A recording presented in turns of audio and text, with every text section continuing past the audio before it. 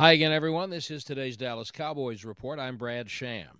Only the diehard faithful among Cowboys fans think the team can get back into the playoff race, although the math is still very much in their favor over the second half of the season. What fans have seen leaves them little more than confused. But as players return to practice today, they're not thinking that way, nor is the staff.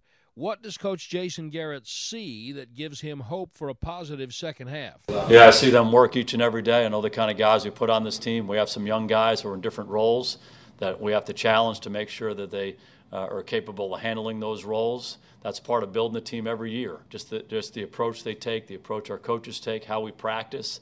We have to build on what's good. We have to correct what the issues are and move forward. The Cowboys will be shorthanded Sunday night. Sean Lee will be out a while, and left guard Connor Williams may need a scope on a knee injury. That's today's Cowboys Report. I'm Brad Sham.